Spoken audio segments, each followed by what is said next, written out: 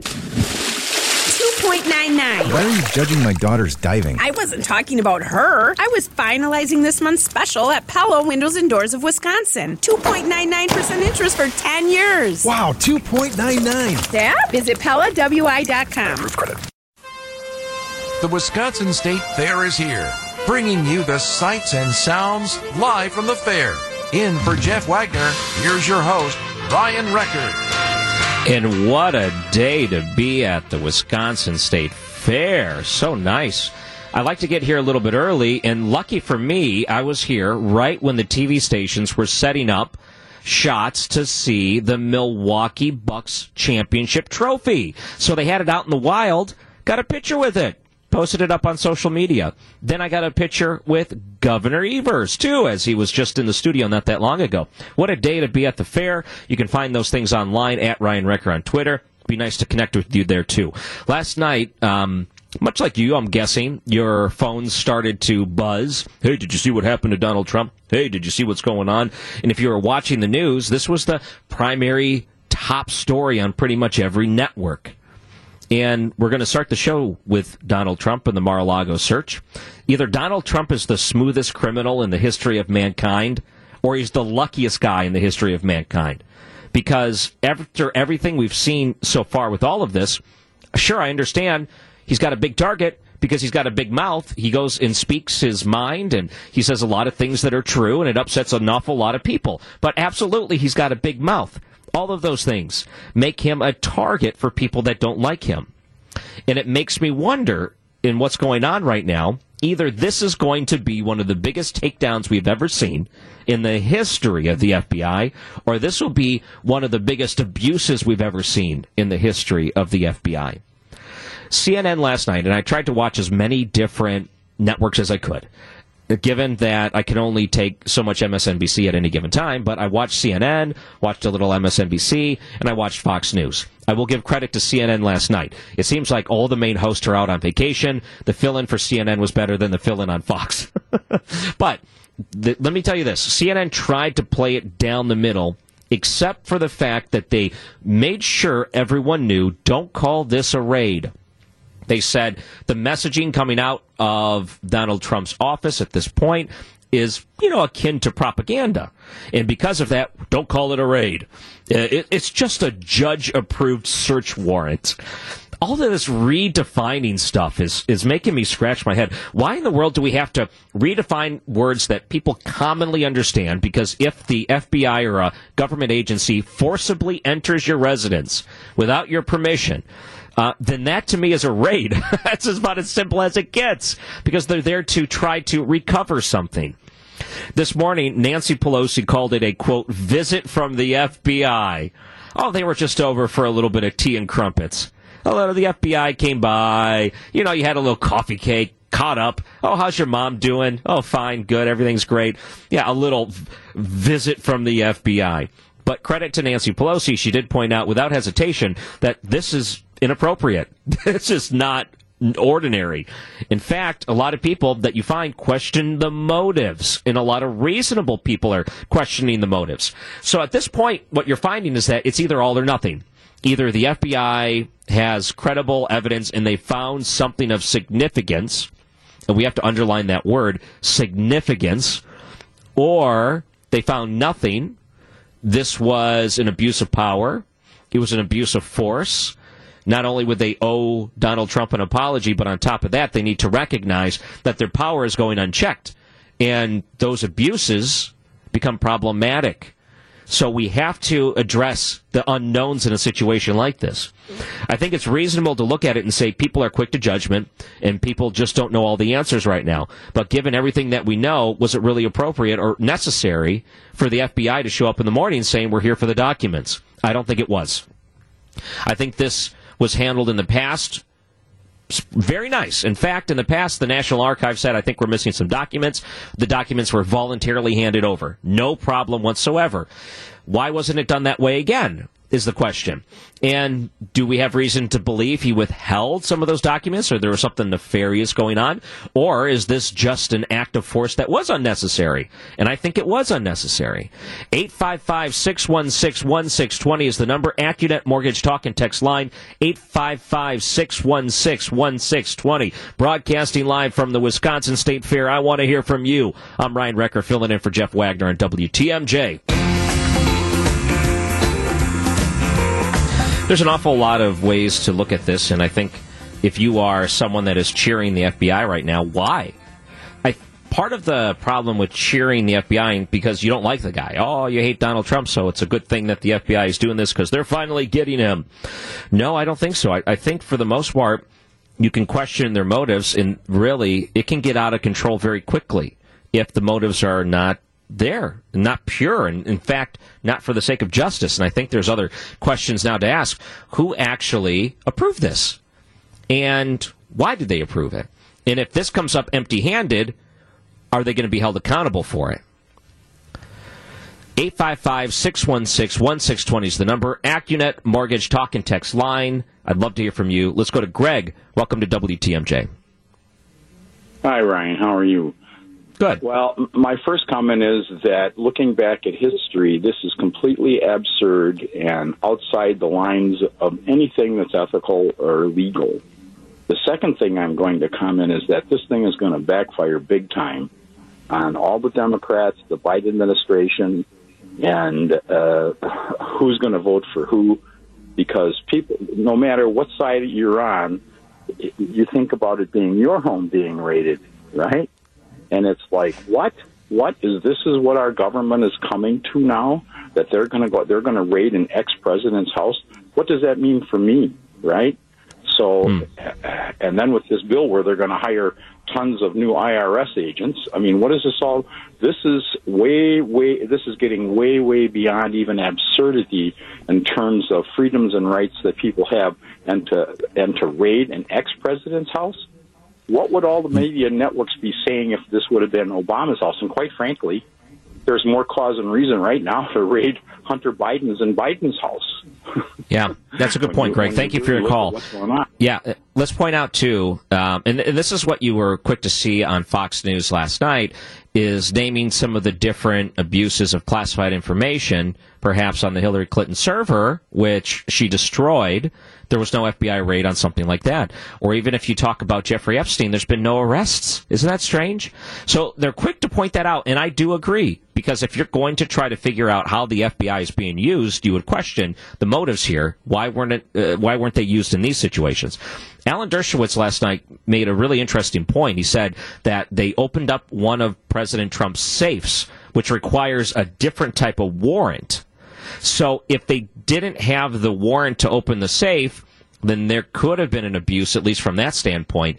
If they did have it, then my conclusion is someone would have had to have told them what was inside, and who is that person that may have went to the FBI to say they have information of what's inside there.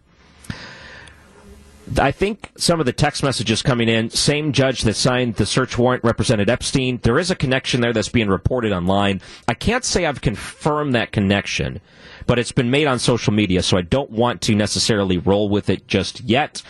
Here's another text message. Ryan, you say people shouldn't jump to conclusions, yet you say the judge authorized search warrant was not justified. No, I'm saying that the reasonable approach that most people, like politicians, I think Andrew Cuomo, even, not Andrew Cuomo, the governor, not the governor of New York, I'm sorry, I'm getting them mixed up. Was it de Blasio? One of the, I think he came out and one of them mentioned that, yes, this is jumping to conclusions. You shouldn't have gone in, right? There's not enough known on something like this. Nancy Pelosi, when asked this morning on the Today Show, what are your thoughts on it? She said, I don't have enough information to comment on it. I think Chuck Schumer said the same thing. That's a reasonable way to say it, as opposed to them jumping on it because we know their history with Donald Trump. That's just the point I was trying to make there. What I'm saying is we can talk about it as a news event, and if it was right or wrong, I think time could tell if that's true or not. Let's go to Sam, who's calling in. Welcome to WTMJ. Good afternoon, Ryan. Mm-hmm. I have said from the very beginning that this January 6th committee, it's not about Donald Trump. It's about the America First agenda. I've been sitting back and waiting for Lynn Cheney to say the wrong thing. and she finally said it the other day. She came out and she went on the attack against Ron DeSantis because Ron DeSantis thinks like Donald Trump. See, that's what this is all about. They have to keep this cloud of suspicion over Trump, waiting to see if he's going to go for it or not. If he doesn't, DeSantis will be the next target. Ted Cruz will follow if he throws his hat into the ring. Mark my words. That's what this is all about. Okay, thank you, Sam. 855-616-1620 in the AccuNet Mortgage Talk and Text line. Another text message came in from Brian in Waukesha County. Because they have asked for documents from him in the past, if there are additional docs he didn't hand over, then his history of partial cooperation is reason to execute the approved warrant. No indications of forced entry since the Secret Service had said they enabled access. Well, forced entry, no, they're not throwing a flashbang in, and plus, he wasn't at the residence at the time, so he wasn't actually there. But when they say that they have the ability to go in without your permission, and they go in without your permission, and they look and take things without your permission, that's a whole different level. That's just not them welcoming to do a little looky-loo. And, oh, if you see something, go ahead. Go ahead. Why don't you just borrow that for... It's not like your neighbor with the tools in your garage here that just they use and temporarily bring it back. I think also part of this is that if a judge signs off on this, they have to have a very limited scope of what they're looking for, and specifically what they're looking for. We'll eventually get an idea of what that is.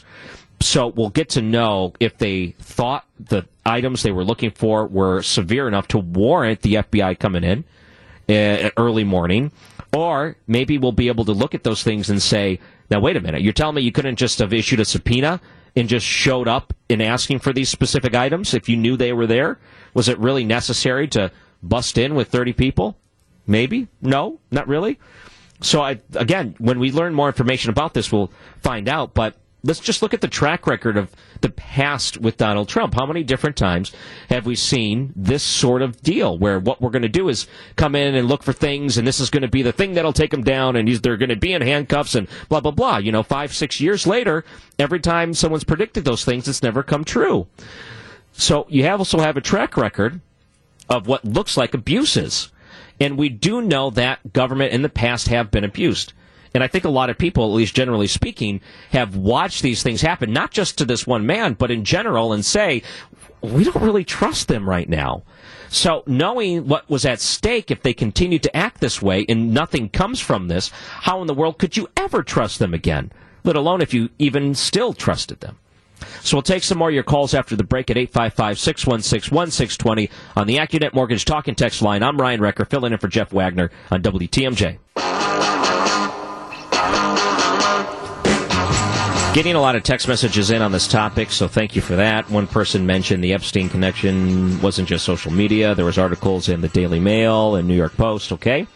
There was another interesting article that was pointed out that, does this mean, let's say there is some sort of punishment that comes from this raid, meaning that they find something that should have been turned over that wasn't, and because of it, there's some punishment to a former president that may run again for president of the United States, would it disqualify him from holding a federal office?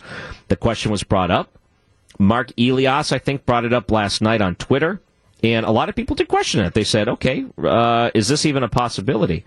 And the answer is probably not. It would be very difficult to disqualify someone running for president because of something like this, meaning that it would seem unconstitutional to put this sort of restriction for running to that higher office. So probably not, but possibly. I guess they can use that as some sort of argument that probably would go nowhere. A couple of text messages. I want to read more of these.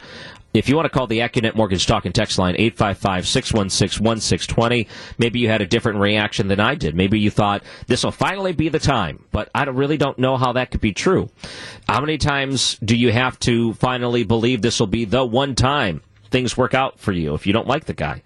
And does this just really enable him to come out of this stronger and say, see, I'm really going to fight this? Let me tell you what I would really like of all of this. This is what I would love. I've mentioned here on the show before, I hope he does not run for re-election. I don't think it would be great. I think there are candidates like Ron DeSantis that would do a fantastic job in office. Given the opportunity, I'd like to see him run. I just don't know if all the drama would be necessary with the Donald Trump running again. But let me tell you this. I would love it if, and this would be the dream scenario for me, Ron DeSantis runs and wins in 2024. Donald Trump sues and uses the legal avenue of lawsuit, because that's an avenue he's familiar with, but sues the FBI and any other agency that have been harassing him over the last couple of years to say that his civil rights have been violated based on this. Considering the selective way that they've used their power, I would say that would make such a great lawsuit, and I would love to see that. Now, if that was the case, okay, fine. I don't think a lot of people see it that way, though. I think a lot of people want to see him run again in 2024. I just don't. Here's another text message. So when is the FBI going to raid Obama's house? See, I don't think there's any accusations for President Obama to look at him criminally speaking. I think there's a lot stronger accusations for a former President Clinton. Because, well, with the whole Epstein thing, that's very questionable. Or even the Hillary Clinton thing, holding the private information. I think you're more likely to see an investigation into current President Joe Biden. With the Hunter Biden stuff that's coming out, I think it makes it very clear. You start meeting with all these different national officials. You have your connections to China, mentions to them a dozen times, and you're the big guy that could be established. That is scary. I think a lot of people wonder about those things.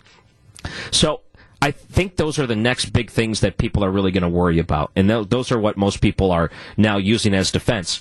All things considered, it would be smart for the FBI or any of these different agencies to actually put the information out. Here's what we were looking at for the warrant. And I don't care if you do it on your own. Maybe you just say a news agency requested it, so we released it. Let them be the ones to bring it forward if you're really concerned with it. So you know what the scope was and the severity of what documents you're looking for. And I think that'll ease a lot of different people. And it'll be better to get that out there just for the sake of transparency, to know what we're dealing with here.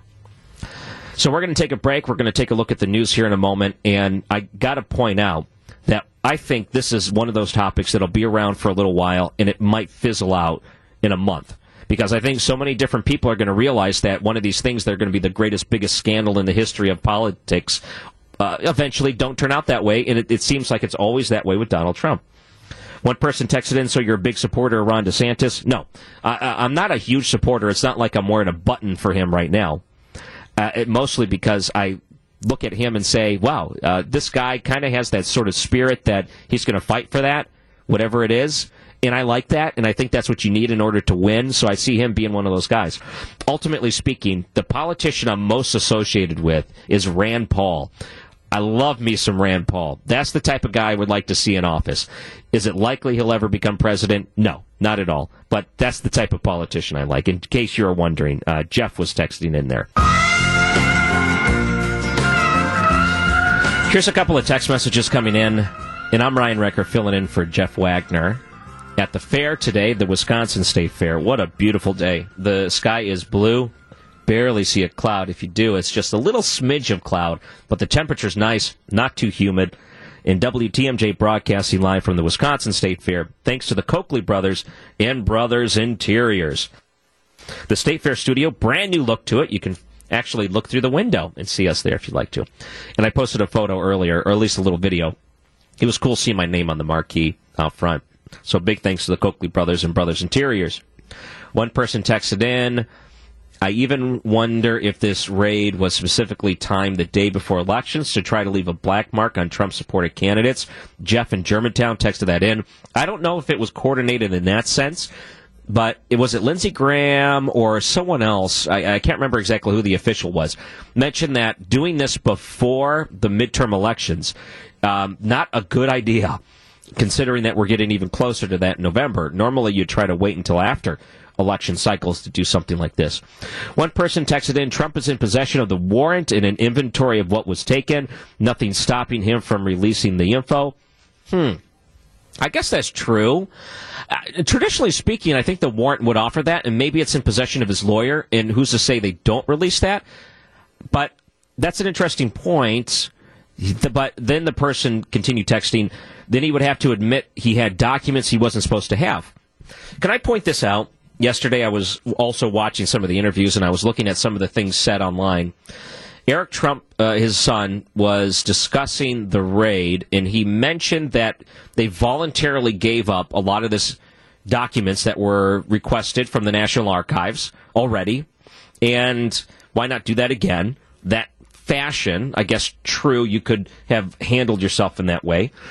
But let's look at it this way, too.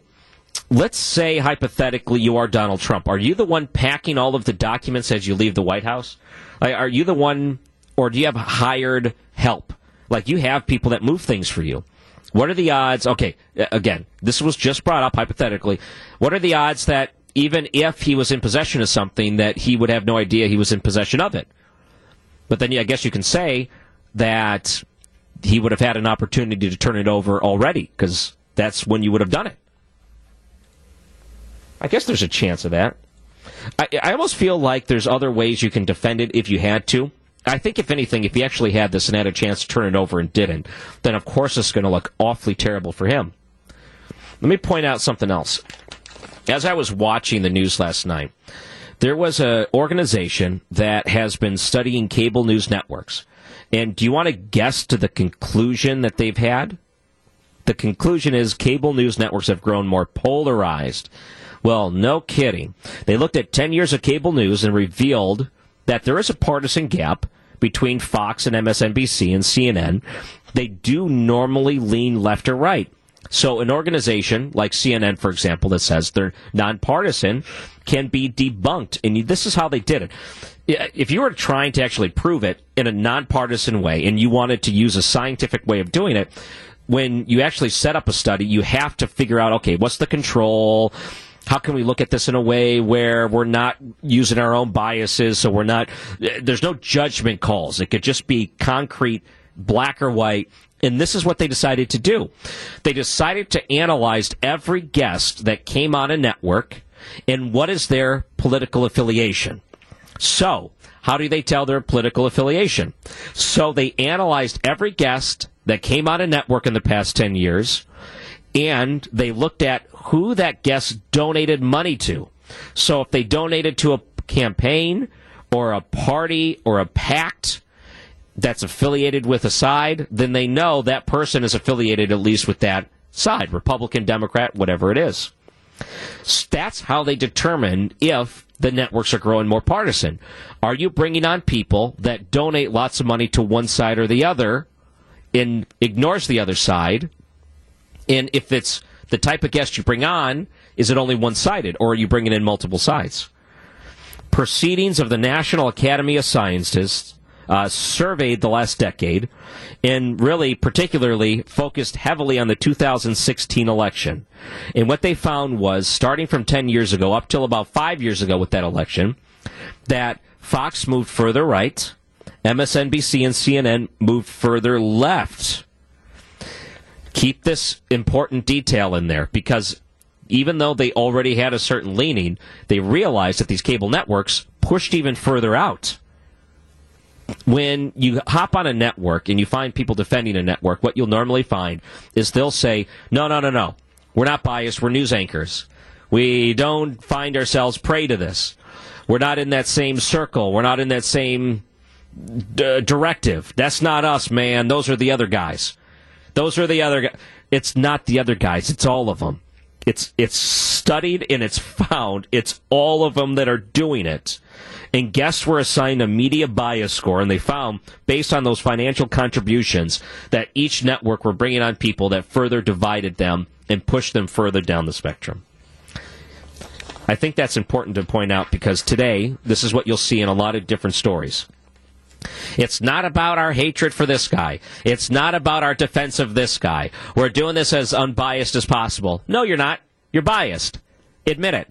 I think, if anything, people are smart and they realize that they may gravitate towards a certain news source. They may dip their toe and read and consume other news sources, but ultimately what they're going to do is find themselves more comfortable with someone that is at least siding with the way that they think in the worldview. And I think these news networks understand it. Don't let them fool you to say that they're above it all, because they're not. None of them are above it all. Just point that out real quick. When we come back, I saw something else trending on Twitter that I thought was interesting. Rainwater is too contaminated to drink. Immediately I thought, okay, I'm going to call this out. I'm going to read the study, because I got nothing better to do. And then I'll give you the results, and I'll tell you if that's true or not, because you're going to see that cycling a lot. And with the NFL and Aaron Rodgers, apparently the NFL says he didn't break any rules. Way to go, Aaron Rodgers. We're going to discuss that, too, coming up after the break on WTMJ. Someone told me long ago. No rain here. Don't even try to give the impression with CCR as bumper music. It is beautiful at the Wisconsin State Fair. Just looking around, you look up and all you see is blue, and it's not too humid. Very nice day. Been lucky. I mean, this weekend was hot, hot, hot, and now it started to cool down. This is beautiful. Too bad it wasn't like this through the whole thing, but seems like everyone's been lucky so far with the weather. A lot of it holding off. Here's what you can do. You can find me online at Ryan Recker. I see so many different people texting in right now that definitely are not fans of Donald Trump, and that's to say it lightly. I wish you would have called in. I would have loved to have heard your thoughts on this. You'd have been more than welcome on this radio show. We could have discussed these things to get these different points of views out there. And again, a lot of people don't like him. I can tell that in the text messages. A lot of people do like him. Very polarizing in that sense. Let me just point this out about Aaron Rodgers. I don't have to be a type of person that endorses drinking or drugs or whatever it is. He takes those psychedelics. He was open about it. But maybe it's better that the NFL just doesn't care. Maybe it's better that the NFL stays out of it for once. I think one of the problems the NFL ran into is that they took on social issues. They took on all kinds of moral issues, and people got fed up by it. They said, no, this is not what I'm watching football for. Maybe they just get out of the game of trying to dictate these moral issues of psychedelics and just say, no, we're, you know what, if you're in the off season, if you want to go into the woods and you and your buddies light a fire and the shaman goes out there and says some few words and you take these drugs, it's not going to show up in a test and it's not something we regulate. So, you know what, more power to you. They don't have to endorse it. They don't have to say a word about it. Isn't it better that the NFL stays out of moral issues? Because a lot of times drug use seems like a moral issue in some ways. Not to say that some of these hard drugs that, you know, you find yourself intoxicated on them driving a car and you hurt another human being, that's bad news. Or you become reliant and addicted to a lot of these different things. I guess that's a whole different deal. You're dealing them. Money could definitely change you in a lot of different ways, and the ability of these substances and people looking the other way definitely change you in a different way. But it sounds like this drink or whatever that they take out in who knows where seems safe enough, and he's doing it on his own will, and what, you do it once and you're done? So maybe it's better that the NFL finally understands that, hey, what you do in the woods in the offseason, not the worst thing ever. And how about you take that same attitude for some of these other social issues, as opposed to jumping on top of everything, all of a sudden saying that we're going to have to get in line with this, and if you don't like us, stop watching us. Because better yet, you've made football something that people love and enjoy. You've made it miserable for some people because they look at it as a political issue. Just, it'd be better for you to stay out of it on this one, please. And I think that maybe the Aaron Rodgers thing will be the step in the right direction for a lot of people. Just let him play. You know, he's done really well for himself the last couple of years, and rightfully so. And I think a lot of people recognize it for that. Here's the number, 855-616-1620 is the number on the AccuNet Mortgage Talk and Text line. Wow, at the Wisconsin State Fair, working hard from our mobile studio that's not so mobile. If you're here, grab a bite. Major Goldsby's Heartland, located right next to the Cream Puff Pavilion, or Major Goldsby's downtown. I saw it yesterday as I was driving downtown, dangerously close to the Deer District. Man, I had a chicken sandwich yesterday. That was fantastic. So good. Real quick, let's go to Mike, who's calling in. Welcome to WTMJ. Good afternoon, Ryan. How are you? Good. Yes, I agree with what you said. Specifically, the NFL should stay out of social issues. But, you know, as far as guys, you know, doing something, as long as it's not against their policy, not against the rules, and it's not during the season, I don't see any problem with it. In a lot of ways, people say this stuff's pretty harmless. I don't know anything about it, honestly, because I'll never take it. I don't ever endorse drugs, smoking, drinking, all that stuff is not part of my lifestyle. And I look at it and say, I wouldn't expect a lot of these different organizations to look the same way I do. It's so much better to just stay out of it altogether because it's ruined when it looks like you're endorsing this sort of thing. Maybe the NFL could learn this. Just stay out of it here. Let the guy play, and I think it'll be more enjoyable. Yes, and, they certainly lost me when they embraced things like BLM and other things. But, I love football. And, truth be told, I'm a huge Aaron Rodgers fan. He continues to perform, and he doesn't, try to pretend he's something he's not. So, quite frankly, I don't have a problem with it. Okay, thanks, Mike. And I think a lot of people feel the same way. 855-616-1620 on the AccuNet Mortgage Talk and Text line. I'm Ryan Recker filling in for Jeff Wagner on WTMJ. Welcome back. Okay, here's some of the text messages that are out there. Aaron Rodgers could rob a bank and get away with it. I don't know about that. Could he? Well, it depends. Is it here in the United States or is it in another country? If it was here in the United States, probably not. If it was in another country, as long as it's not in Russia. Text message, I'm done with the NFL and have been for a while. They don't know what a catch is. Replay is inconsistent at best. All the moral stuff is just gag me with a spoon. Great. I thought I was the only one still using that phrase from the 80s. The Valley Girl gag me with a spoon line. Now I can't use it anymore. Or maybe you picked it up from me and maybe I'm bringing it back. Yeah, that could be my catchphrase. Ooh, gag me with a spoon. Nah, I don't think it'll catch on. Text message also, so the NFL should stay away from all causes like breast cancer awareness and battered wives. So is that a question? So you're trying to poke a hole in my theory and something like that. I don't know. I can't say definitively yes or no. Keep in mind, there are controversies with organizations like the Pink Ribbon that a lot of people support because the organization itself had questionable ways that they spend their money. Is it really going towards the charity? And you can go to Charity Navigator and look up any charity. I would encourage you to do that. And it tells you how much money you donate actually goes towards the cause. And some of these organizations notoriously do not actually give money back into the cause. It's mostly about awareness of their own organization because you think you're helping a certain cause. So I don't know. I mean, that's questionable. I get it. Steve, welcome to WTMJ. Hello, go ahead. Hey, Brian. Yeah, I don't know if you or your listeners are like me, but I am just so fed up with him. I mean, this is Aaron Rodgers you're talking about? Why does he even? Yeah.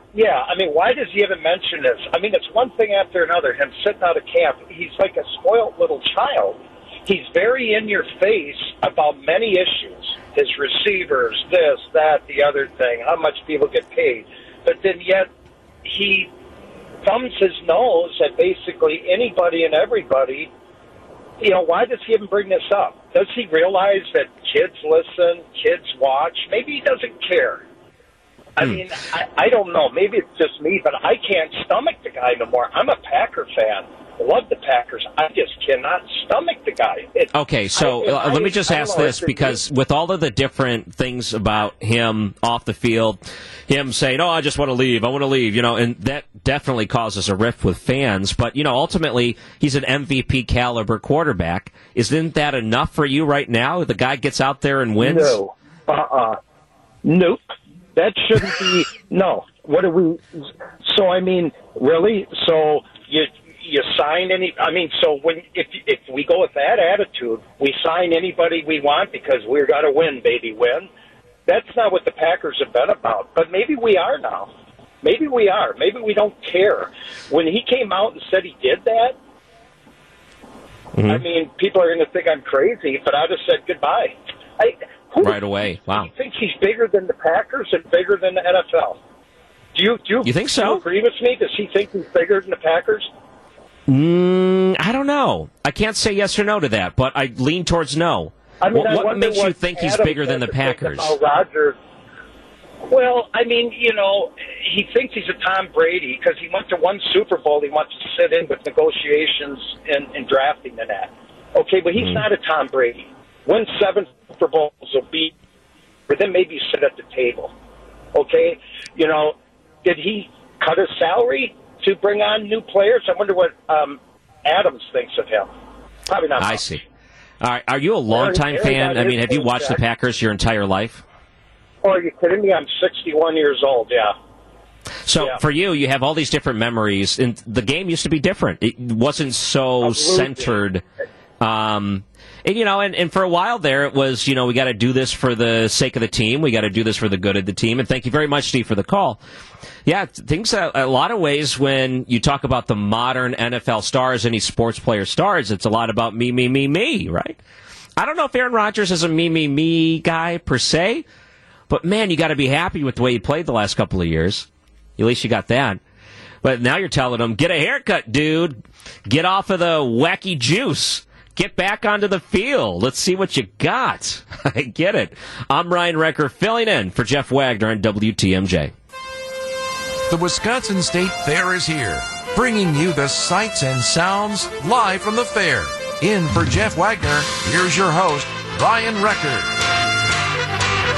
Wow, all these great text messages about Aaron Rodgers. Some agree with the last caller, some don't. That's great. That's what I enjoy. Different points of view on the same topic. And we got a lot to get to. In fact, there may be a video you've seen circulating on social media. And if you haven't seen this yet, I would encourage you to go look it up. They've been doing different testing, roadway real testing of self-driving vehicles. And there's about 3 major companies that create the software for it. And the 3 companies were head-to-head. Let's see what happens when we put a mannequin child in the road. And one company, car stops. Second company, car stops. The self-driving Tesla nails this mannequin kid. And there's a billionaire out of California by the name of Dan O'Dodd. He's actually running for Senate in California. But as a tech dude, he says that there's a lot of lies coming out of the electric vehicles and self-driving, false promises. And he wanted to discuss that with me today. We're going to join him in about 25 minutes from now. I'm really looking forward to that conversation. There was a story this morning about the RNC coming to Milwaukee, and that normally is a good deal. When there's a large convention that comes into town, one of the first things they talk about is the economic income that could come to the city of Milwaukee for something like that.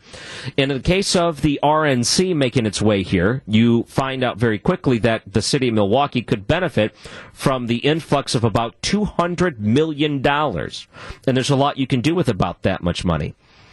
The story from CBS 58, the headline, "Not Welcome Here. Protest already planned as community groups rally in opposition of the RNC." And it makes me wonder, too, the ones that are going to be hitting the street and protesting, do you even care about the well-being of the city of Milwaukee? Does that mean nothing to you that they chose this destination, knowing they could have gone to all these other places that wanted them there, Nashville excluded, but considering that they want to spend the money here and all the different attention and the opportunities for you to finish projects to make the city look nice, to have this viewpoint for a week where everyone's watching politics, to see a beautiful city as the backdrop, the welcoming nature of the city of Milwaukee, don't you want that to be here? Ultimately, if you want to deny that because you look at the politics of a person or the people inside of that building and say, I just can't stand them. Oh, they're so terrible. Oh, I fear for my life because Republicans are here. You are doing the city a disservice because you would turn down all the good things that come with it because you politically disagree with the person. And also I wanted to point out last Friday when the announcement was made in Chicago that the RNC would be coming here, you better believe that the mayor of Milwaukee, a Democrat by the name of Cavalier Johnson that you know, was there as part of the announcement. And he said, we welcome the RNC to our city. And in the back of his mind, I understand what was going on. The back of his mind was, bring your checkbooks and make sure you spend that money here. And that's ultimately, if you're here to try to make the case for your city and you want to see your city succeed, that's the attitude that you should have. You're welcome here. Just like many of these other major conventions. Please come to Milwaukee. That should be the message. We're open for business. That's what we want. The critics, though, have already started to say that they're going to be out there protesting. Kyle Johnson is his name. He's with an organization called Black Leaders Organizing for Community, said of the RNC, frankly, a lot of people feel threatened. They'll feel unsafe with Republican politicians in town. And also points out at a news conference, Omar Flores, a spokesperson for the Coalition of March on the RNC 2024, well, they came up with that pretty quick, we're looking to unite all progressive forces in Milwaukee to fight against the Republicans being here. I'm here to tell you real quick, Republicans, politicians, whatever it is, they're not here to cause you trouble. In fact, them meeting in specific places, locations, gathering together to bring their nominees to the table and their ideas and their policies that they think would be good for America are not the enemies of what's going on here. I would argue that the people that outside that may be causing trouble and perhaps with the intention of violence, justified by their feelings that it's violence is necessary to stop this, are the true enemies in a situation like this. They got to look at themselves in the mirror and really realize who are they actually hurting here? Are they hurting the people on the inside, or are they hurting the people on the outside? 855-616-1620 is the AccuNet Mortgage talk and text line. I feel like, for the most part, people understand this. They get this. There's going to be people with different points of view that don't look at the same thing the same way, and they could live with those people in harmony with no problems. And then there's some that say, no, we can't live in harmony. We're going to create problems. And those are the things and people that you have to flush out, because those are the ones that are bad for a community. 855-616-1620 is the number. I'm Ryan Recker, filling in for Jeff Wagner on WTMJ. So these text messages are great, but we're getting some phone calls, too, which we're going to take your call on the AccuNet Mortgage talk and text line, 855-616-1620. Text messages, I would like to place a bet that most of these protesters will be from out of town.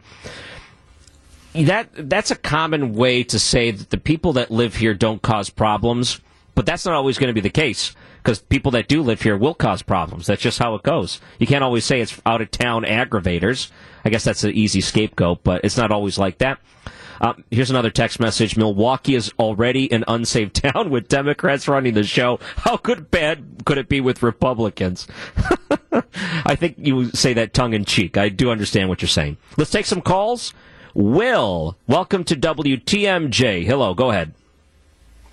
Hey, it sounds like you forget that, Trump called his bad boys and all his other troops out to the Capitol on January 6th because they didn't get their way, and they basically had,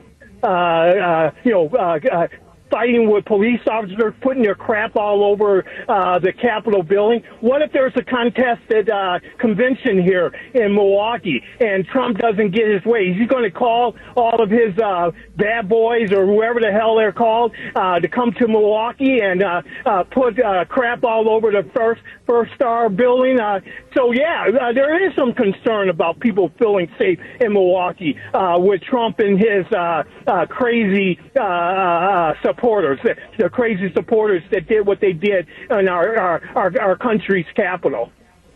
Okay, thanks for your call, Will. With that, let's point out, too, the January 6th Commission is looking into that right now. And what you find, legally speaking, is that there is no crime committed. Isn't that strange? I mean, embarrassing, sure. Does it look bad for him? Absolutely, it looks terrible for him. But you notice that the crime thing's eerily absent. So let me point out all the things that you brought up about him from January 6th really is a matter of your view on it, but not reality per se. Let's also point out, too, that if the RNC convention was here, and let's say Donald Trump was a part of the RNC convention, either as a former president or the nominee in 2024 for the Republicans, I would say that it would probably take attention away from the city, which would be a bad thing, because ultimately what you want is everything was great, no controversy, look at Milwaukee, everything's wonderful. I think this opens up the door to take the spotlight off of a beautiful city, which could be difficult because you want to maximize this opportunity on the national stage. So I think I brought this point up last week. I really think that is one of those angles that aren't being talked about that should be. Let's go to Peter. Welcome to WTMJ. Hello. Hello. I think Will kind of stole my thunder a little bit in mentioning the contested convention as being more of a problem than the Democrat protesters outside.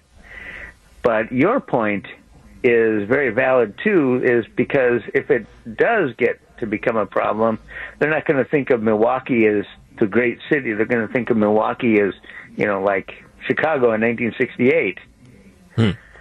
Wow, that's an interesting point, too. When you think about the national news coverage, normally it's the bad things that get remembered, unfortunately. So you have to go out of your way for the good things to be remembered. I think there's a huge opportunity for it, but ultimately, take the money, man. $200 million influxed into the community is a good thing by any means. What you want to do is try to minimize the bad counterweights to that, and it seems like the groups that are popping up now and talking to the media, albeit fringe or small or whatever it is, have that opportunity to be that counterweight you don't want for progress in that sense. Also, the protesters, they need to eat. So there'll be an influx of money from them as well, be it good or bad. Well, as long as the protesters are spending money, by all means, come to Milwaukee during the RNC. That's hilarious. Thank you very much, Peter, excuse me. Yeah, that's great. The protesters spend money on food, too. Let's hope so. 855-616-1620. Wow. I'm going to guess Peter's a businessman because it takes a business mind to spin that in that direction. We'll take some more of your calls coming up after the break. I'm Ryan Recker filling in on WTMJ. Wow, these text messages are great. Said, who is that did the looting and rioting in Kenosha and other locations across the country? It was not Republican politicians. One person said Will needs to switch to decaf. Yeah, maybe. He was pretty pumped up.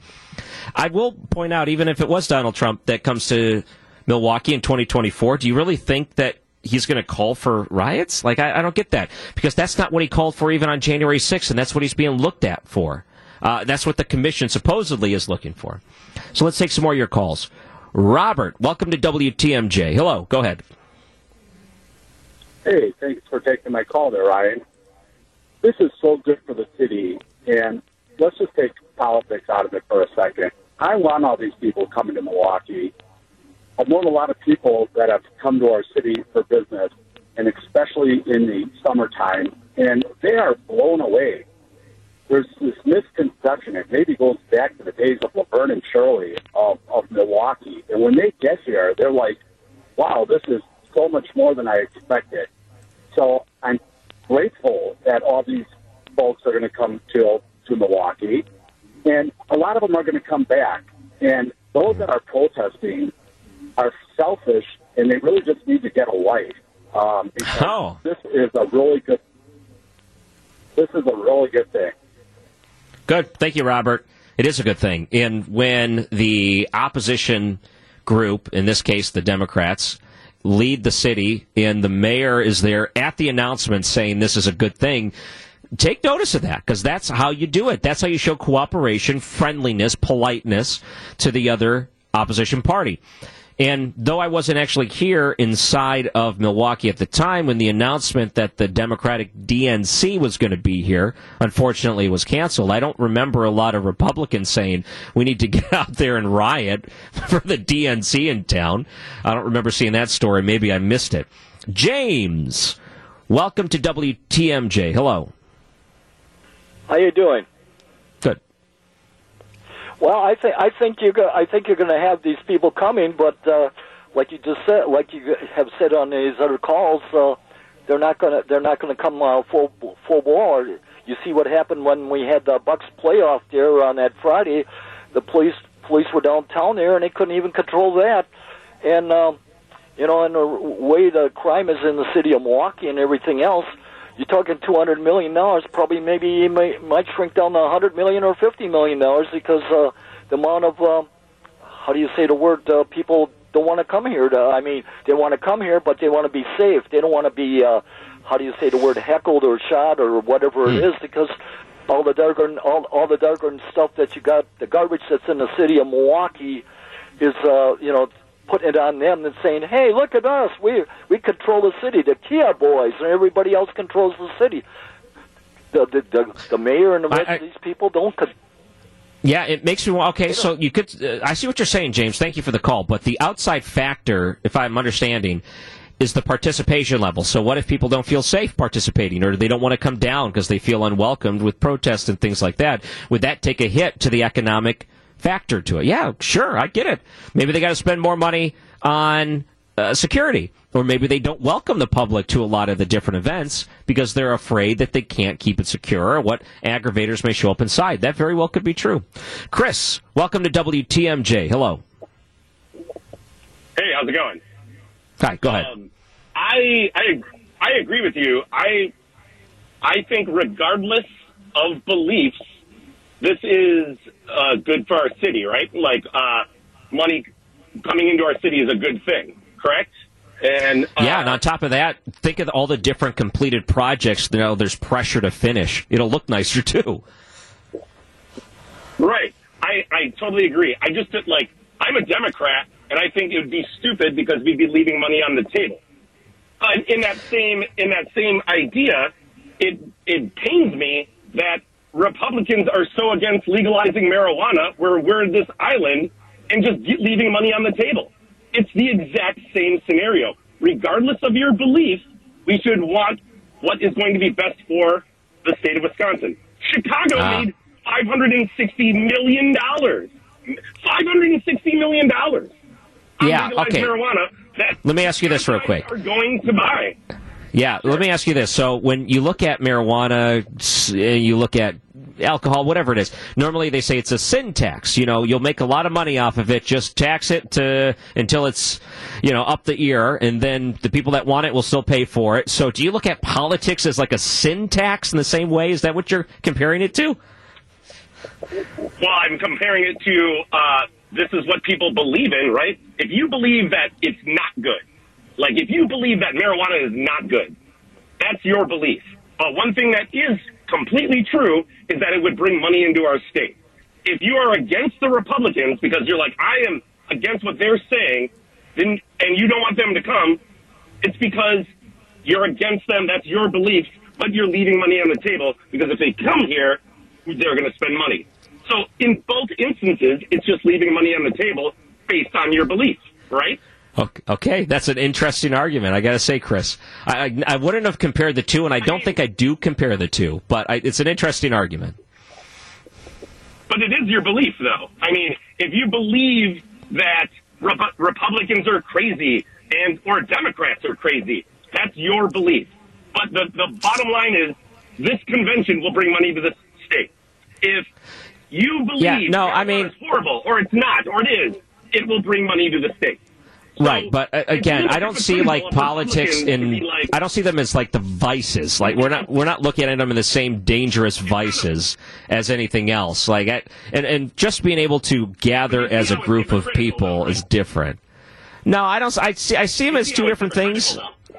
No, I don't see it as hypocritical. I just see them as two different things. It's hypocritical. No, I don't agree. But thank you, Chris. Okay, you can look at it that way, but I don't. Thank you for the call. But when you look at alcohol, marijuana, all of these different things that are controlled substances in a lot of different ways, versus a convention that is going to be inside of the city, major convention. No, I understand what you're saying, but no, they're not the same. But thanks for the call. Let's look at a huge video that's going viral online right now. It's a video about electric vehicles, and they're testing out the self-driving mechanisms in these vehicles. A big failing grade goes to Tesla, as it's shown nailing these mannequin children. And it shows that the self-driving they just would not stop until they hit something. It was actually very sensational. I saw an ad this morning while watching the morning news from an organization led by Dan O'Dodd, and he's going to join us in the next break to discuss self-driving vehicles. Are they really where they need to be? Is the software in these Tesla vehicles actually dangerous? So he's going to join us right after the break. There was an ad I saw on television this morning. You may have saw it too. I was watching TMJ4, and all of a sudden this organization comes on that I've never seen before. And the organization was talking about Tesla's self-driving software and how it fails in these road tests. So I went to the Dawn Project website. I looked it up a little bit more, and it's gone viral. A lot of people are talking about it right now, and I'm always interested in technology, self-driving technology. Tesla in general is always a popular topic. Joining us now to discuss a little bit about this and why they're putting out this ad, it seems interesting. They're spending a lot of money to bring awareness to this. He is a software millionaire, billionaire out of California. He's also running for Senate and part of the Dawn Project. Joining us now is Dan O'Dodd. Thank you for coming on to WTMJ. Good to be here. Are you a billionaire or millionaire? I've seen conflicting reports. Oh, yeah, I'm, a billionaire. Both. Well, because I asked this, you're in California, and I saw the ad here in Wisconsin, nationwide ads. Normally, if you're running for an office, you restrict it to the state that you're running in. But this seems to be a big enough topic where you want to make sure the awareness is out there. In the videos themselves, the testing of the self-driving software inside of some of these different cars was pretty striking because these are child-sized mannequins getting nailed in these Tesla vehicles. It was really shocking to me because it seems like this software is not ready yet. Absolutely. It is. It's amazing that this product has gone out. They have 100,000 people. It's been delivered to 100,000 Tesla owners have it in their car and have this software to drive them around. And it will, if it cannot see a child in a crosswalk, it is amazing. We've tested it again and again.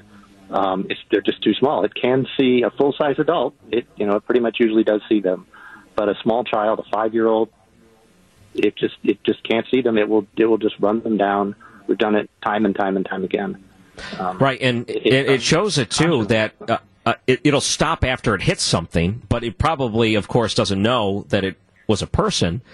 And you see the videos online right now. People are sharing them. It's from the dash cam, and you can see that. And the people that are testing these out were like, whoa, it didn't even stop. They were shocked that the technology that is being delivered in these vehicles are not doing what they should, because we're talking about human life at this point. Right. This product should not be in the hands of 100,000 customers. Hey, 50 test drivers who are making sure it works, that's fine. But there's no excuse for it to be out to 100,000 customers driving around. They're not trained safety drivers. They're not trained automotive experts like you can hire and put them in cars. And these are ordinary people. You just sign up, you pay $12,000, and you get some software that will run over children if they're in a crosswalk. I mean, doing what they're supposed to do. Their mom told them, cross the street, always be in a crosswalk, so you're safe. It just doesn't see them. It runs them right down. Yeah. Let me ask you about this software in general, because for the most part, Tesla and some of these other companies would say, okay, you still need to pay attention. We need your hands on the wheel. Even though it's saying that it's driving, you still need to be able to take over at any given time. Are you getting the indication that they're just basically putting the fine print in there so they don't get sued? Well, that's definitely true that they're doing it to avoid getting sued. But what's amazing is that they then say it should go on the road. When you turn on this feature on the car, you have to turn it on. It says right there, it says it might do the wrong thing at the worst time. What's the wrong thing? Well, let's say you're going down a road really fast, and there's a car coming the other way, and the wrong thing is turn left in front of it for no reason at all. That's a wrong thing. And the worst time, when there's a car barreling towards you, it does that. We've got it on tape over and over and over again. For no reason at all, it goes across the yellow line. There's no obstructions. There's no difficulty. There's a car coming in the other direction.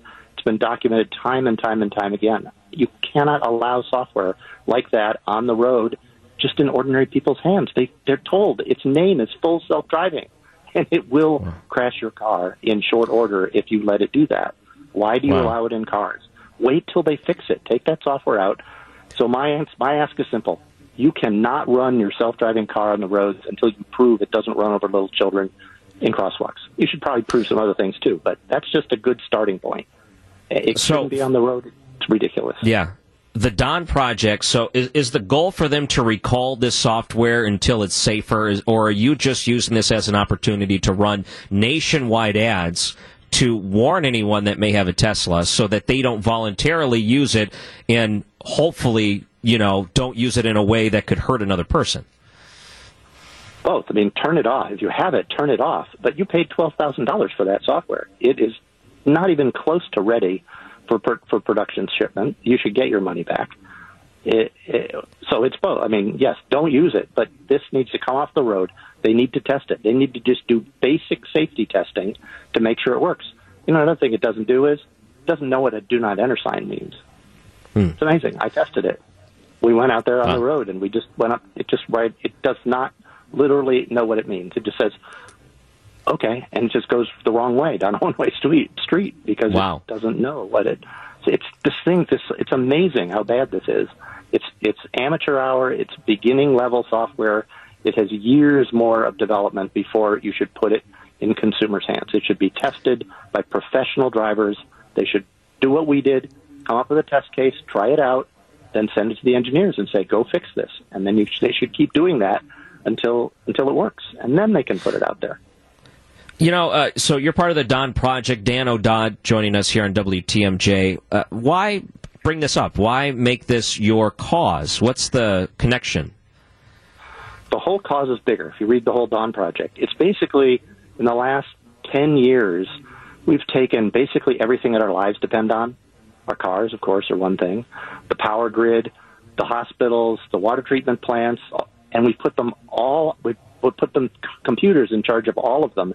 And then we've connected them all up to the internet. And all of these systems are vulnerable to someone just destroying the power grid, taking control of all the self-driving cars, shutting down all the hospitals. These are known. The government will even tell you. There was a report out earlier this year. They know. It's all vulnerable. People can bring it down. This is just one part. Cars are just one part of it. All the bad software that's out there that's running things that our lives depend on. My mission in life is to identify it and get it fixed. Insist that the people who are developing it, they get it fixed. Like Ralph Nader. Wow. Right? I'm taking the attack. Just fix the thing and then go after it. Teeth, will not let go until this problem is fixed. Move on to the next Ralph Nader of technology. That's a great comparison. Do you mind holding on after the break? I'd love to talk to you more about these vulnerabilities and some of the bad software you've overcome. Sure. Sure. So the Don Project, you can find them out online. There are new ads called False Promises with the electric vehicles, the self-driving, which we discussed. But these vulnerabilities in systems and technology is a topic that I cover an awful lot. So we're going to continue with Dan O'Dodd right after the break on WTMJ. He is someone that grabbed my attention immediately this morning. You may have already seen the TV ads discussing the self-driving features and Teslas. He's part of the Don Project, a software billionaire in California. Dan O'Dodd, thank you for holding on. And right before the break, we were talking about some of these system vulnerabilities. It does scare me to think that the vulnerabilities are there. Normally, big tech companies are quick to try to patch it. I think anyone that has a Windows computer understands by the time they restart their computer, they're asking to update the software because there's some vulnerability that needs patched. It makes me wonder just really how scared we should be as a country, because if my own computer is susceptible, and there's millions of computers that the government is holding on to and managing right now, I'm guessing that not all of them are up to speed, and I'm guessing that leaves a lot of holes open for people that want to do bad things. Oh, yes. Well, and as I'd mentioned earlier, there was a report that came out earlier this year. It's basically assumed that China, Russia, maybe Iran can bring down our power grid. Without that, nothing works. I mean, there's no TV, no radio, no internet, no nothing. There's no power to run anything. Your electric car isn't going to work either because you can't charge it. Your gasoline car isn't going to work because the gas station depends on electricity to pump. Nothing will work. You can't go anywhere. You can't get anything. And everybody's pretty much just accepted that is the current state of current state of affairs. And so with all these other systems. I saw this It's interesting. I saw someone describe Amazon as a surveillance company, and I think a lot of people, when they talk about social media, they worry about their privacies, even though some of them were given up voluntarily, others were not. Is that not the biggest concern right now? Are we looking at some of the social media giants, and we argue about protections for them in government? Is that kind of like in the back burner for you compared to some of these larger issues when you're talking about power grids? Right. Oh no, those are minor issues, minor inconveniences, and you can protect yourself if you care, as you say. Most people just click yes when it says, "Do you want us to take your information and share it with people?" Most people say yes. Otherwise, they don't get the service and they want it, so they give it up voluntarily. But even then, I don't think we're going to. I mean, Amazon isn't going to be shutting down our power grid. I don't think. These are critical systems. Self-driving cars, taking over self-driving cars. They all run the same software now. Given manufacturer, they all run the same software. They all have the same bugs. They downloaded millions of lines of code off the internet to build all the stuff that they have in the cars now. They're just riddled with bugs and vulnerabilities. People can take them over. What's changed is if you took over all the cars made by one of the major manufacturers, hacked them all. Well, they're all running the same software because we have those automatic updates. So everybody's running up-to-date software. So if you find a bug in one, you have a bug in all of them. They're all on the internet. So you could then contact all of them, infect all of them with your new command, and your new command is simple. Get out of your garage or the parking lot or wherever you are, go to the next major road, accelerate to 100 miles an hour, and drive the wrong way down the road. When terrible. 5 million vehicles did that at the same moment in time, millions of casualties, no one would know what was going on. It'd all be over in 10 minutes. But there'd be millions dead. And that can be done today. Yeah, and you bring these up, these scenarios, these hypotheticals, which makes me wonder if you've already worked out a solution to it. So how could you even protect from moments like that? Well, you have to insist that people design and implement the software correctly. For instance, the way it's done in building airplanes. No 787's ever fallen out of the sky. They've flown billions of miles, but they develop software in a totally different way. Just what I talked about testing the cars. They test everything hundreds of different ways, hundreds of different mechanisms, and then they write their software and they review their software. Tesla changes software on a day and ships it that handle your brakes and ships it the next day to customers. It's unheard of. That's amazing. You can't. The braking software, when you change software, there's a good chance you introduce a bug every time you fix one. Ask any programmer. You can't just test it nominally when you make a change. They change braking software and ship it on 1 day's notice. They say, "Oh, we fixed the bug." Yeah, maybe you did, but you need to go retest it thoroughly. Every other car company does. I know lots of them. They will test it for weeks on thousands of vehicles before they ship it to a customer. Tesla will test it for one afternoon at 70 degrees and sunny in Fremont, California, and then they say ship it. Wow. That's not the way you develop software if you want it to work and be safe. The Dawn Project, and the website is dawnproject.com, making computers safe for humanity. We demand software that never fails and can't be hacked is a good thing for humanity. And now you just added an extra worry onto everything on top of that. So Dan O'Dodd, people maybe have seen their ad here in the Milwaukee area. I saw it. It started running this morning. Thanks for coming on and explaining the Dawn Project on WTMJ. Appreciate it. All right. Thanks a lot. Giving me a chance to get people to know what's going on. DawnProject.com. You can find it online. It is really scary, and it's something that a lot of people don't think of. It's out of sight, out of mind, but it's a very important thing when it comes to the security, not only of you and your family, but of your community and your country. I'm Ryan Recker, filling in on WTMJ. Wow, that is scary to me in a lot of different ways. Technology continues to get more complex, and with it, the complexities find vulnerabilities, and what could that mean for cars? What could that mean for anything else? I really didn't know that about planes. I didn't realize the software they use is so much more different, purposely done so there's not really hacking capabilities to it, and why isn't there more technology and software built into critical systems in the government built the same way? That's not a bad ask, honestly. So I mentioned the Amazon story earlier with him, and he said basically Amazon is a surveillance company. And that's scary to me. Amazon recently bought a company, Roomba. How many of you have heard of the little robots that go around your floor and suck up the dirt and the dust and all those things? The Roombas are very popular. I don't know if you know, but some Roombas actually have little cameras on them to help them so they don't bump into things. But all different Roombas have this ability to store your room, as in the outline of your room, into it. In 10 different rooms is what it stores. And there's a reason for that. They say, well, it creates a profile of your house in order to remember that room, so next time it's in there, it could vacuum it more efficiently. Well, Amazon has bought Roomba, and now antitrust researchers and data privacy experts are saying, this is bad. This is really bad. Not only have you let Amazon into your house with cameras and also recording, listening devices with the Alexas, now you have robots that could actually move around your house, controlled by Amazon, sharing the information it has about your house back to the company. It'll take the floor plan. It'll remember when things are moved.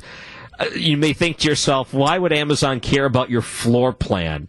Well, why not? They are in the business of knowing everything about your life, and now they have this other data point they can use, and it's not going to be just to suck the dirt off of your floor. Somehow down the line, you know they're going to use this in a way to market to you, or better yet, sell it to a third party that may be interested in what your house looks like without actually being inside of there. It's a $1.7 billion deal, and Amazon just added a very big piece to its portfolio that a lot of privacy experts are concerned about. I'm Ryan Recker filling in for Jeff Wagner. Don't go anywhere. We have another hour coming up on WTMJ. The Wisconsin State Fair is here, bringing you the sights and sounds live from the fair. In for Jeff Wagner, here's your host, Ryan Recker. What a day at the Wisconsin State Fair. So happy to have you here. We have another hour, and I'm looking forward to spending that hour with you. And we'll keep that phone line open, too. The AccuNet Mortgage Talk and Text line is 855-616-1620. I wanted to tell you a quick story about what happened to me this morning, and I've already mentioned a few different times in the morning. I have a special routine. I walk to George Webb downtown, and I listen to what the waitresses are talking about. This morning was awesome. I sit down, and I'm sitting waiting for my meal, and I hear someone ask for something gluten-free. And the waitress laughed at the person and said, this is George Webb. I don't even know what that means. They're like, we don't have anything healthy here. We don't have salads. We don't even have fruit. What do you mean gluten-free? The whole restaurant was laughing, and I thought it was fantastic. So I wanted to give a shout-out to those waitresses. What do you mean? We don't even have fruit here. I wanted to tell you about this one story, and if you may be out voting today, doing your thing, more power to you. I hope they gave you a sticker. Sometimes during primaries, they don't give you stickers. That's one of the greatest travesties, that you don't get to show off to other people that you took the time to go vote. And I'm hoping there's a good turnout. You heard a little bit earlier today, we had the governor of Wisconsin on. Mr. Evers was sitting right here across from where I am at the studios at the Wisconsin State Fair, had a great conversation, and got to really learn a little bit more about him being on the ballot. But what you're going to find is that there's going to be a lot of fights. And nationally speaking, I think the things that are important to us locally, we want to know who may be the Republican nominee that'll go up against him. Some people, nationally speaking, are more concerned with what's going to happen with the Senate race. What about Ron Johnson? Is he going to lose his Senate seat? And is that going to change the balance in the Senate? Is it no longer going to be 50-50 if they flip a seat? That's a big deal, nationally speaking. And more people are watching that in a few months, and I think they're watching who's going to be the nominee to take on Governor Evers. I'm probably going to be watching the governor race more. I am. I think the governor's race is more interesting to me. I want to know, too, if there's that magic touch.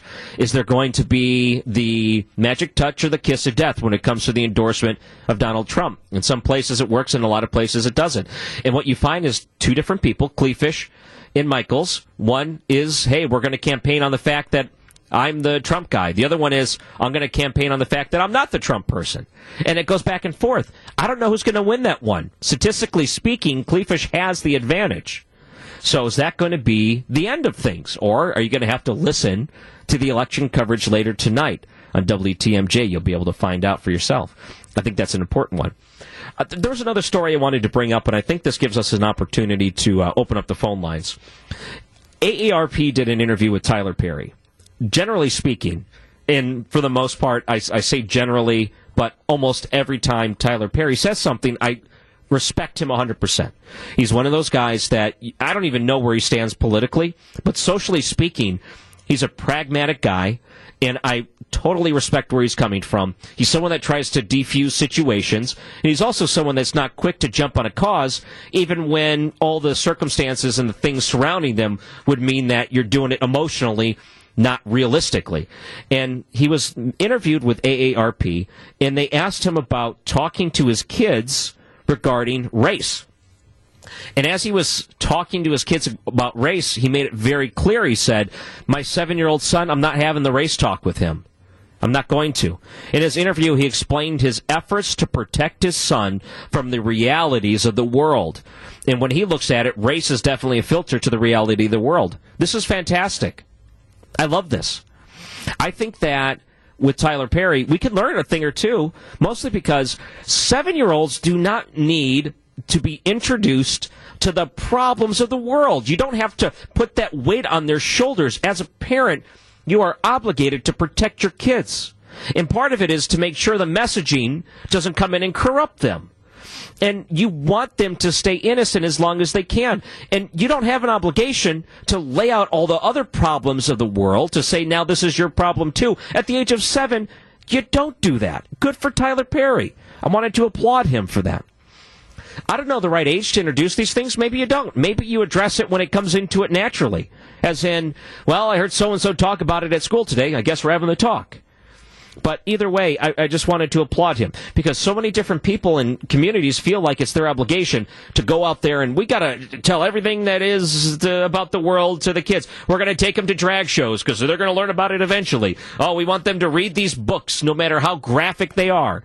Oh, we just have to do it. No, you don't have to do it. And please, as a parent, do not do those things to your young children. Keep them away from it as long as they can. 855-616-1620 is the number. The AccuNet Mortgage talk and text line, 855-616-1620. I'm Ryan Recker, filling in for Jeff Wagner on WTMJ.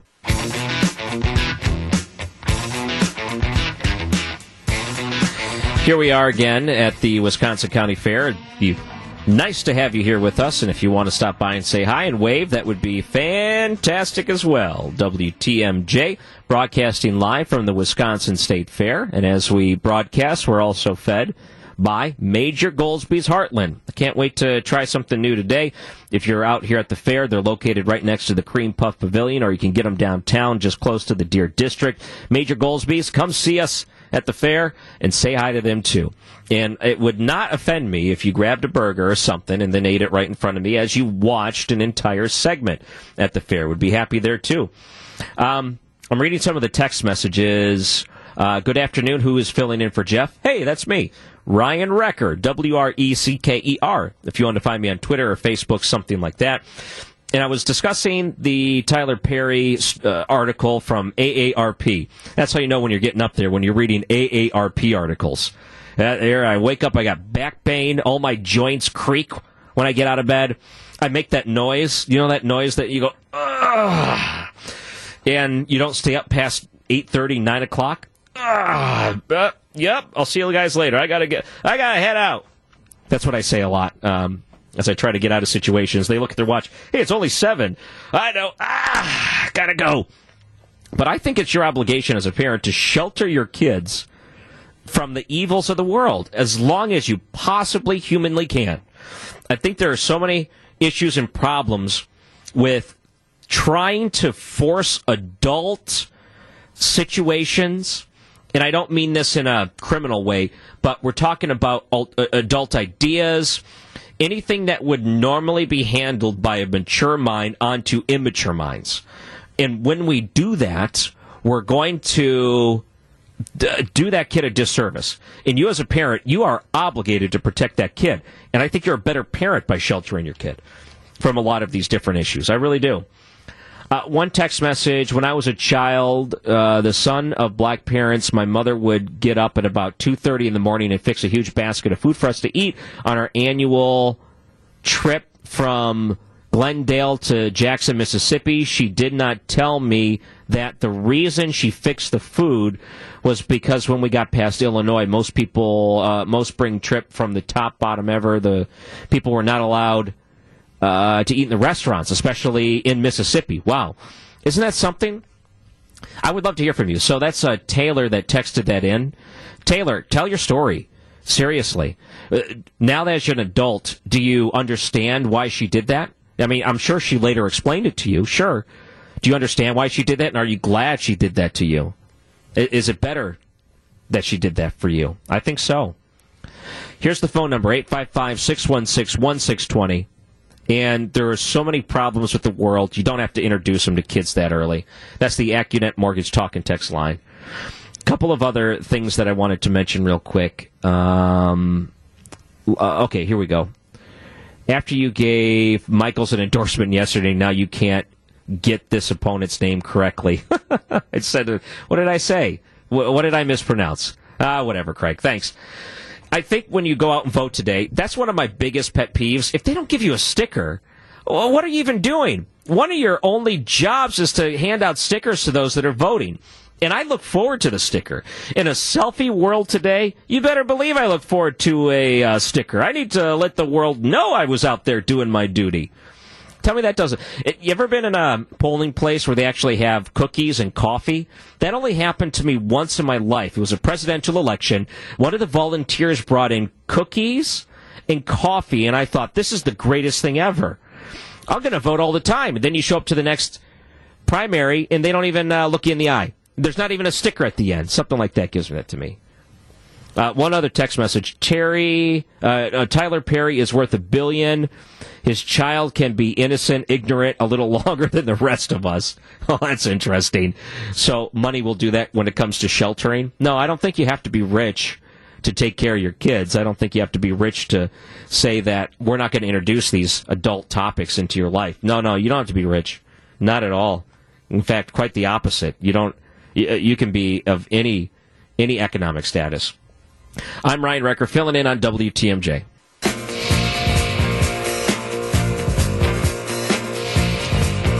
All right. Welcome back. It looks like Taylor said he can't call right now. That's a shame. I'd love to hear your story, Taylor. That'd be nice. Another text message. Isn't handing out coffee and donuts at a voting location illegal?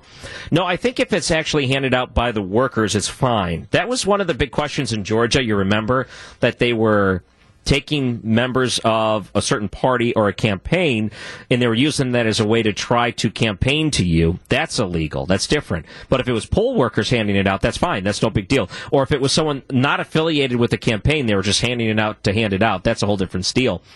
I think the way that was warped in Georgia was totally out of line because they made it sound like, oh, you're not allowed to do all these things. No, you are allowed to. You're definitely allowed to. It's just you're not allowed to do it with the understanding that, hey, it gives me an opportunity to, campaign in front of you in a polling line. That seems a little inappropriate. Someone wanted to know if I'm on television in Pennsylvania. No, I am not in television. I don't think I can do television. It's a little hard for me to do TV. I'm more an unscripted type of guy. And as you can tell, I don't pronounce things the right way, so that would make things difficult for television. I saw this other thing, and since we're talking about kids and the way they've been exploited, there's a new book out from an actress by the name of Jeanette McCurdy. She was on the television show iCarly, and then later Sam and Cat. It's an interesting book because essentially she celebrates the death of her mom. Celebrates it. The book's called I'm Glad My Mother's Dead. this plays into the exploitation of children because she talks about some of her experiences on the set of Nickelodeon. And I'm going to go back to what I said about Tyler Perry. We need to do whatever we can to try to protect these kids. You need to find, as a parent, ways to make sure they are not introduced to things that adults would be introduced to.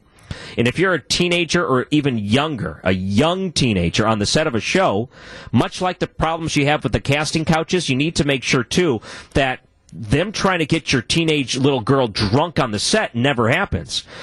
She wrote a book to talk about how her mother not only knew this was going on, but allowed this sort of thing to happen, because that was sort of the atmosphere. And she talked about how some of these older men and adults on the set would take advantage of that, and just how sad and scary this is. When the casting couch thing and the Epstein and all the big news about how these Hollywood actresses would go to Hollywood and they would try to audition for a movie or a television show, and they said, well, you know what you got to do for it. And these women thought, okay, this is how the game's played out here. They were taken advantage of. And then what would happen after that? Well, I played the game, so now I could become a Hollywood star. Now, did that happen for most of them? Probably not.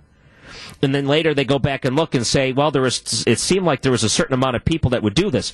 And you saw the casting couch trending in the Me Too movement becoming more popularized nationwide. And they said, you shouldn't be treating other human beings this way, using your power, exploiting them sexually, and then throwing them away. And the sad thing about this is it wasn't just actresses that were 18, 20, 25, 30 years old.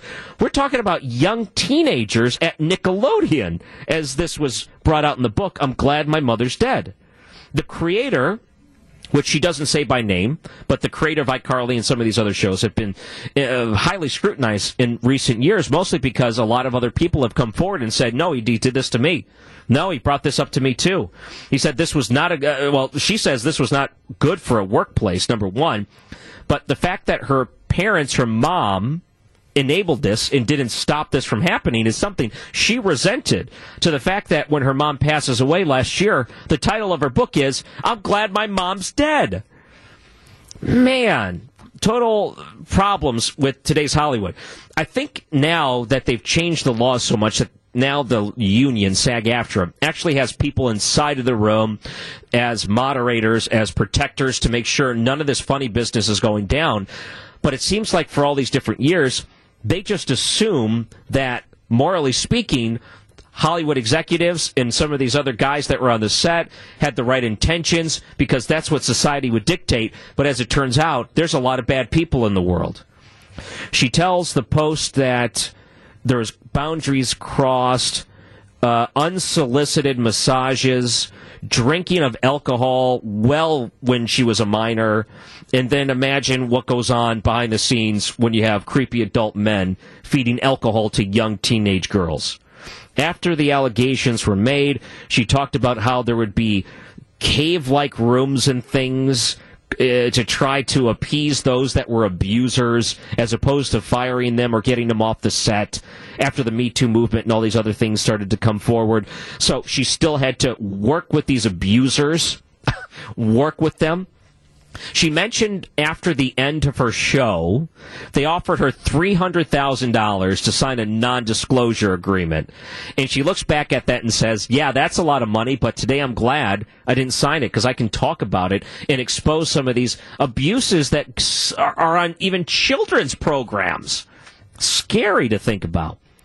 The hush money. And when I think about Nickelodeon, I think about the cartoons of my childhood. I think about getting slimed on Double Dare, going to the Hollywood studios in Orlando, Florida. You know, it's so wholesome because everything was built that way. It was just like this kid's kingdom where anything could go at any time, and it felt like it was something run by children, but in the background, you don't think about those things. Behind this could be executives that take advantage and prey on children. Such a sad thing. So this book is out now. Apparently she's pretty active talking about this. I'm glad she's talking about it, and I'm glad things have been changed in that world. We just don't want that to continue on forever. But it goes back to the Tyler Perry thing. Don't introduce adult things to kids if you don't have to. And maybe part of that is protecting them from predators, knowing that predators are out there that would feed them things like this. And I know the age of 7 is different than 13 or 15 or 17 or whatever it is. Once you get a little bit older, there's more things that you can handle. But I think about my 7-year-old, same age as Tyler Perry's. He's going into 2nd grade. Why in the world would I want to introduce all these different evils that are in the world today to bother him with those things when I can allow him to have a nice, pleasant, good childhood for as long as he possibly can? And that's the goal.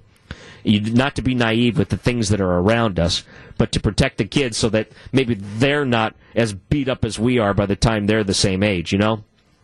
You want to let them have a better life than the one you had. That's the whole point of being an adult and a parent. Let me just point out that if you feed your kid sawdust, I think Child Services should show up and take that kid away immediately. That poor child. But believe it or not, scientists have discovered that you can take sawdust, the wood residue, and use it into a way and manipulate it into meat. And I think you have to put that word meat into quotations. Boy, does that sound terrible. Just keep in mind, people have tried forever to get around food, as in the Impossible Burger, the Beyond Meat, all these different things. Don't call it meat. Just call it for what it is. It's basically, pressed and seasoned vegetables, and in some cases, sawdust. Man, does that sound not so appealing. All of that is so gross.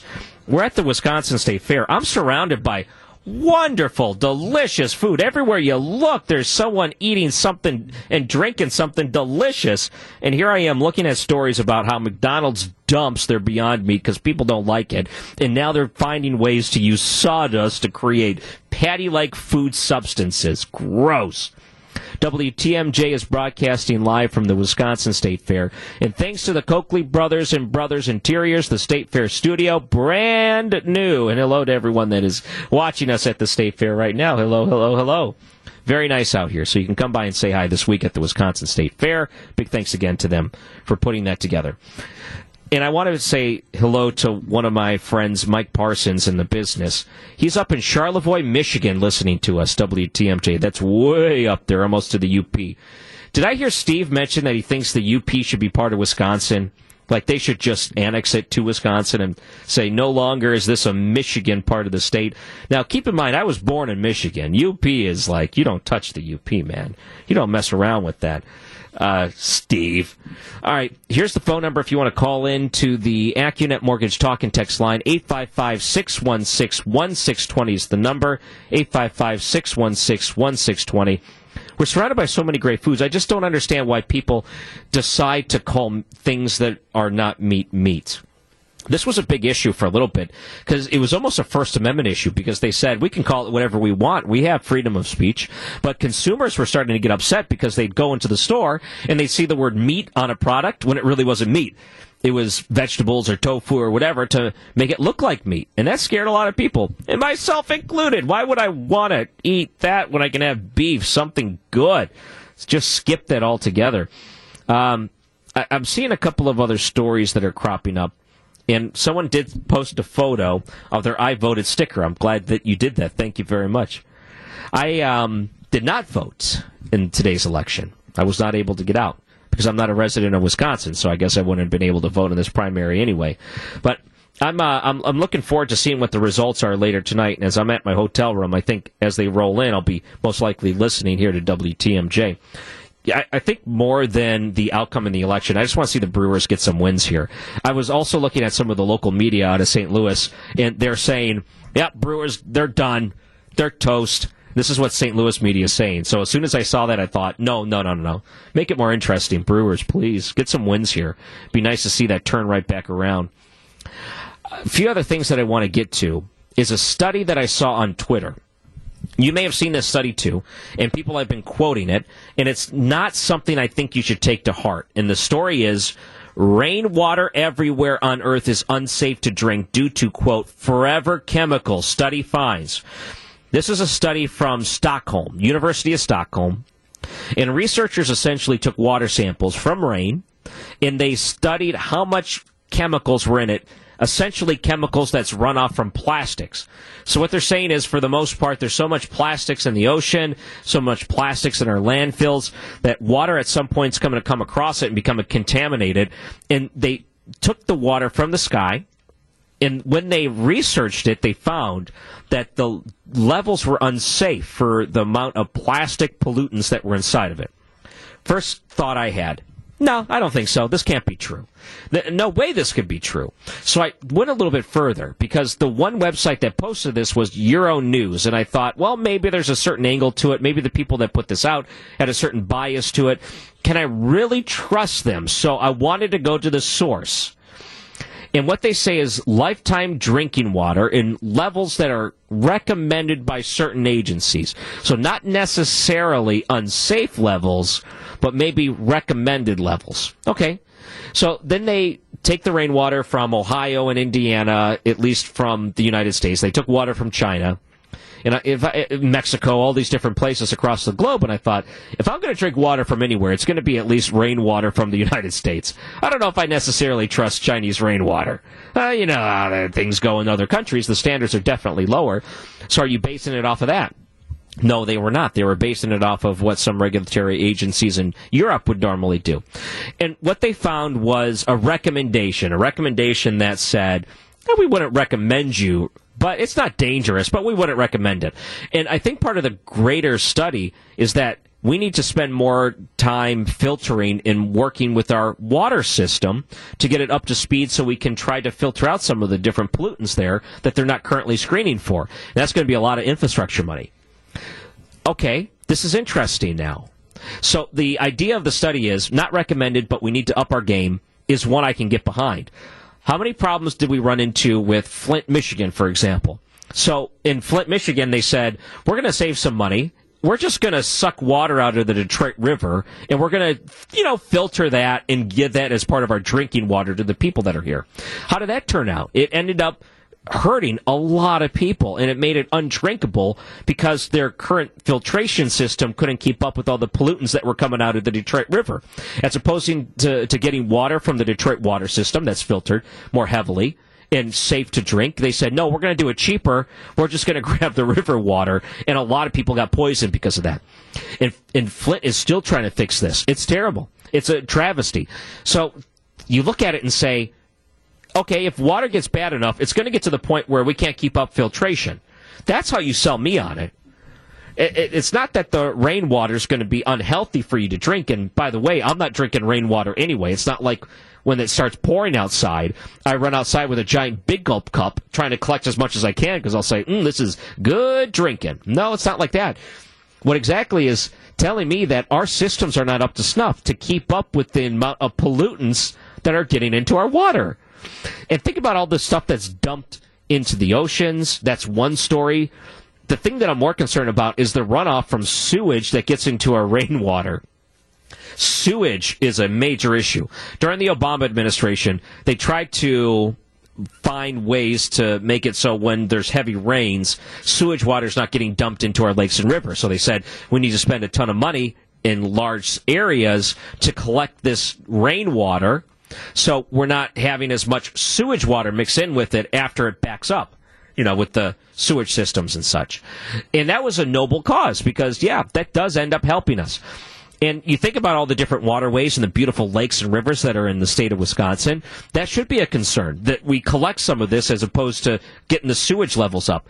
And they understood that was a problem to begin with. We've been trying to deal with this for a while, and it's not just like you can bore a giant tunnel overnight and collect everything. It takes a long time to put that infrastructure into place. I get it. We can look at Flint and use that as an example of why we need to get things up to par.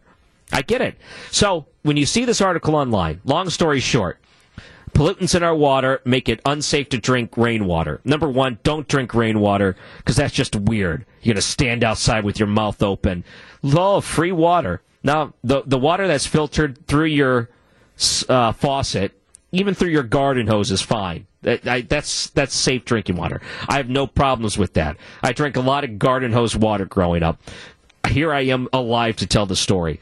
What I'm more concerned with than the rainwater and the way that they try to sensationalize this one story is that our infrastructure is not up to snuff, that even if pollutants continue to leak in and all these other problems that we're having, that we're going to end up like Flint, Michigan, and we don't want that. That should be the warning sign. Here we are. There's so many other things in the water. One person texted in, sewage in Milwaukee is old news. Focus on mercury in the water. See, that's a whole different thing. Now you're introducing more other things. More things to be worried about. Yes, there are many issues to be concerned with in this area, but at least studies like this, when you see it online, there is some truth to it, which is good. In some ways, it's better because then the ultimate way that you're going to come out of this is hopefully better drinking water, and we can get some of these other things out of it. I'm Ryan Recker. You're listening to WTMJ. Happy to be with you here at the Wisconsin State Fair, broadcasting live from the Coakley Brothers and Brothers Interiors studio that they renovated out here. It's awesome looking. Looks great, smells great. But it probably smells better outside of this studio, considering that's where all the fair food is. We hope that you can join us in the fair and come by and say hi. It'd be nice to give you a quick little wave and a thumbs up. I've only got one thumbs down for the entire show today, so I count that as a success. Danny, welcome to WTMJ. Hello. Hey, how you doing? Good. Listening to you earlier, you were talking about the weird stuff going into the McDonald's food, with the sawdust and so on. That mislabeling of food has been going on forever. I remember a while back, they were selling sea scallops in stores when actually they were stingray. Okay. And, that sort of thing happens a lot. Not to mention, you go to your store and, a lot of fruit and vegetables now are being irradiated, to kill bacteria and, whatever. And unless you're an informed consumer, you have no idea what's going on with your food. I mean, you've got the growth hormones, everything else. I mean, just look at chickens. My gosh, they're starting to look like penthouse models where they've got huge size and huge breasts. Never thought of it that way. Well, you're right. And maybe that's part of the problem why we're all so unhealthy. There's a lot of these different contributing factors to it where we really don't know what we're eating. We just go for what's convenient or what else. Yeah. There's that, but there's blissful ignorance. I mean, like me, for example. Okay, I'm 300 pounds of heavenly joy. And why? Because, I look at the McRib as a gift from the fast food gods. So, it's like, okay, when you're eating at McDonald's, do you really care what's in it? I mean, come on.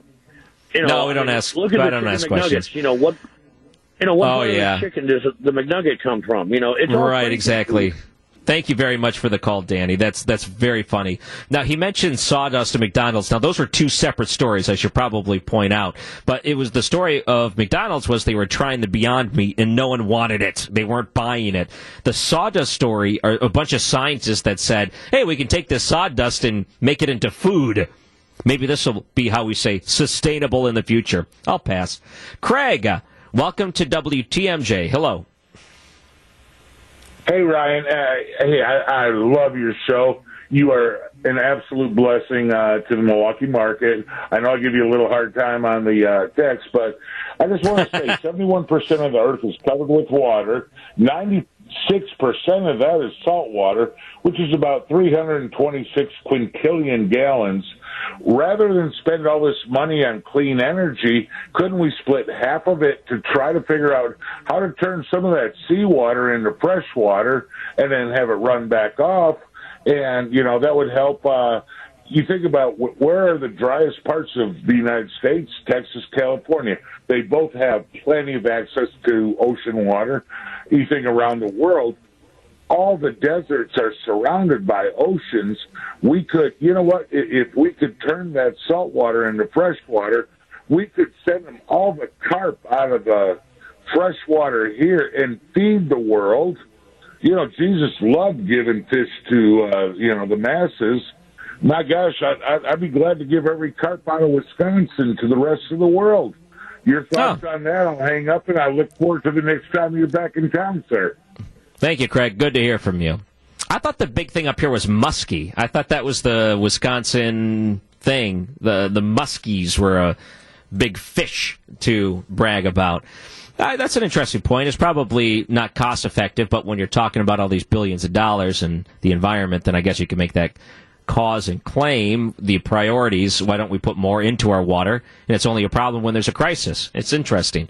Thank you for the call. I'm Ryan Recker, filling in for Jeff on WTMJ.